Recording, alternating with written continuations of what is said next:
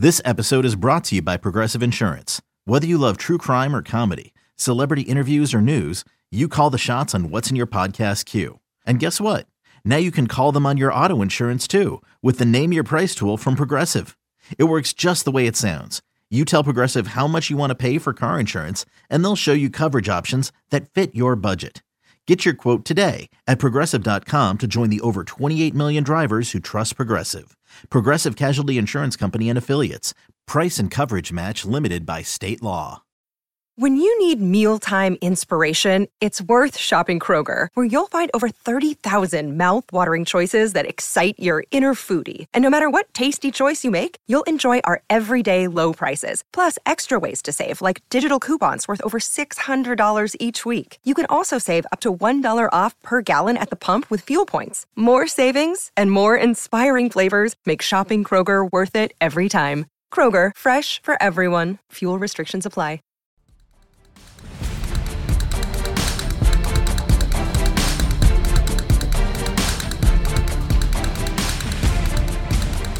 Now, on the other point, talking about the negative, maybe it's our own fault. Maybe it's our own fault because we've been dying to see Ojulari and Thibodeau, and they were on pitch counts. Clearly, the pass rush can't be that non-existent. It just cannot be that non-existent. And whether it's, Jihad Ward or Shane Zimenez, when they're in there, they don't have Leonard Williams mixing it up. Forget about eating the run for a second. Even his presence pushing the pocket. Dexter Lawrence last night can't be the best pass rusher. And I know Ojulari had a sack taken from him on that hole. That could have been a strip sack for all we know. Who knows? But again, Thibodeau, a lot put on his plate, but Aiden Hutchinson's performing. Trayvon Walker's performing. I know it's his first game. I know he will get better, but that's frustrating. It's frustrating to sit there and have a team with young offensive linemen, questions on their offensive line, a blitzing Wink Martindale not be able to get home. That can't happen for the Giants. Yeah, I think clearly Ojulari and Thibodeau showed a lot of rust. We know that neither guy had a whole lot of work at all over the course of the last month and a half, and it showed. There's no question about it. The shame of it is, and I told you I thought going in, Wink would be the MVP of the game. Did you see the exotic schemes that he was using? It was all over the place, yeah. He did everything he possibly could to throw wrinkles at Rush. And he did a lot of what we speculated on the preview podcast, whether it was moving Jihad Ward inside out. We saw Thibodeau come inside on a couple. He was playing the chess game, but that's a team you got. This isn't the Cowboys' offensive line of 5 years ago. I understand. And for Thibodeau, a lot of those pass rushing reps, you're going against Tyler Smith, my man. You're Kayvon Thibodeau out of Oregon. That's a rookie that you should have been beating in the combine. You should beat on Monday Night Football. It's not like he's going against Tyron Smith. I'm sorry. Yeah. Sean, I wonder how strong that knee is after the sprained MCL. He's clearly good enough to play with the brace and to get out there and not be a safety hazard to himself. But I wonder how much strength has really returned to the knee, because there were a number of – look, I don't remember seeing Thibodeau blocked by two guys. It looked like he was one-on-one all night, and there were a number of times he was against the tight end and couldn't beat the tight end. He stood up. Now, that's not the Kayvon Thibodeau we saw at Oregon. So I'm going to say between rust and between maybe the knee not being what he needed to push off, that might have contributed to it.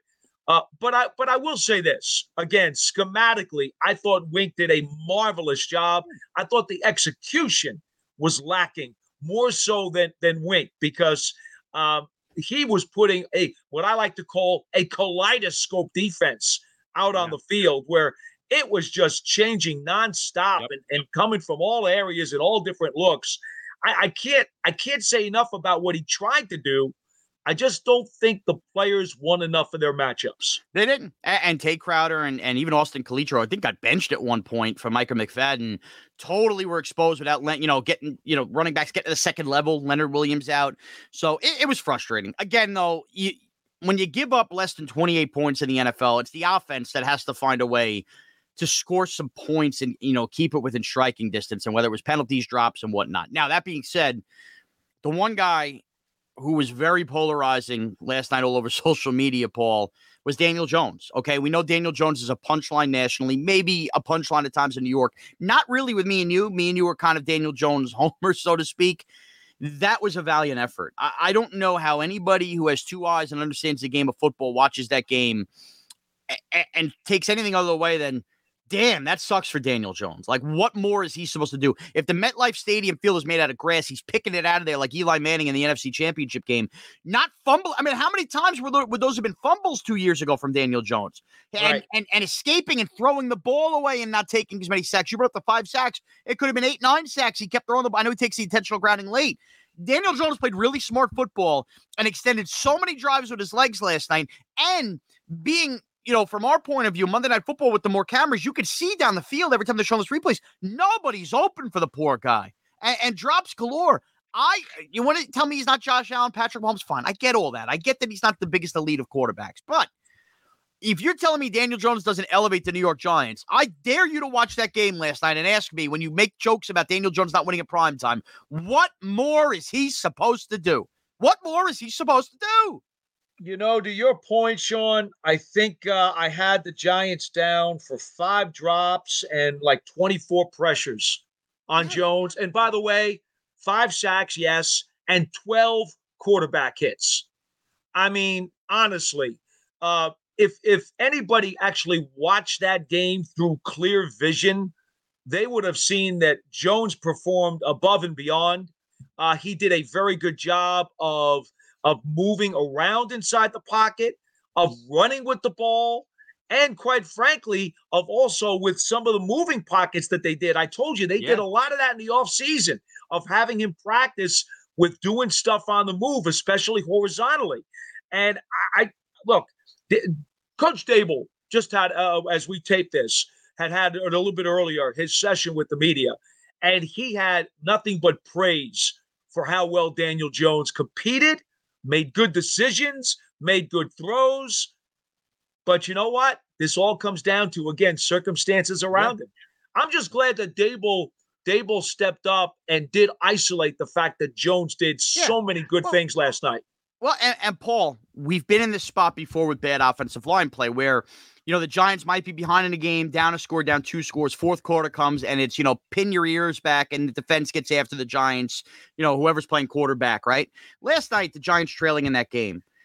They get those 2 drives. I mean, again, I killed the Shepard drop, fumble, then the Golladay play, right? That could have been it. Jones making those plays against that pass rush. Then to get the ball back with no timeouts.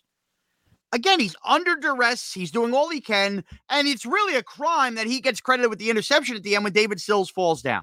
I mean, the guy went out there. It would have been so easy for Daniel Jones to go out there really confident, shook with the defense coming after him. He didn't. He stepped up.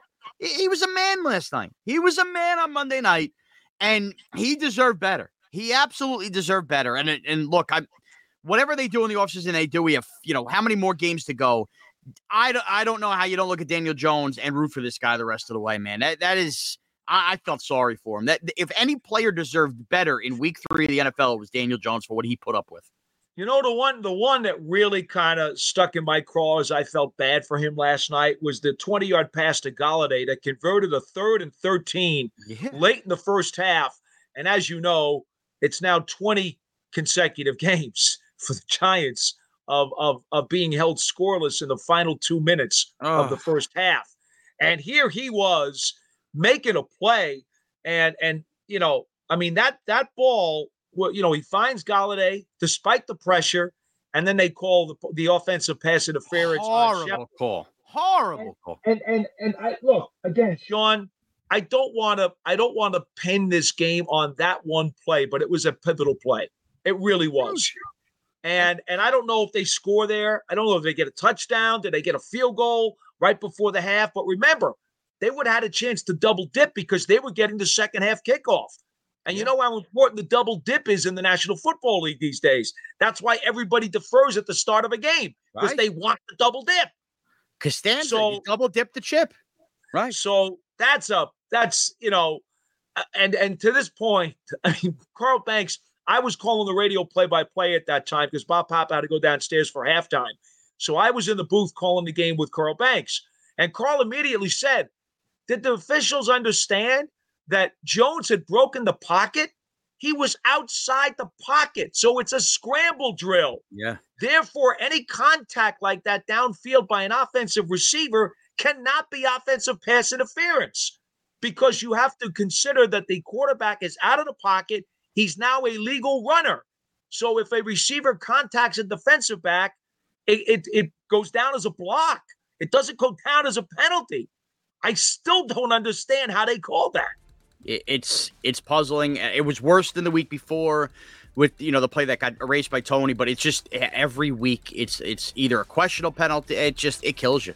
See, that's what happens, though, Sean, when you're in the quicksand of mediocrity and you're just not that good. Yeah. Mistakes and bad luck or poor officiating will sink you every time.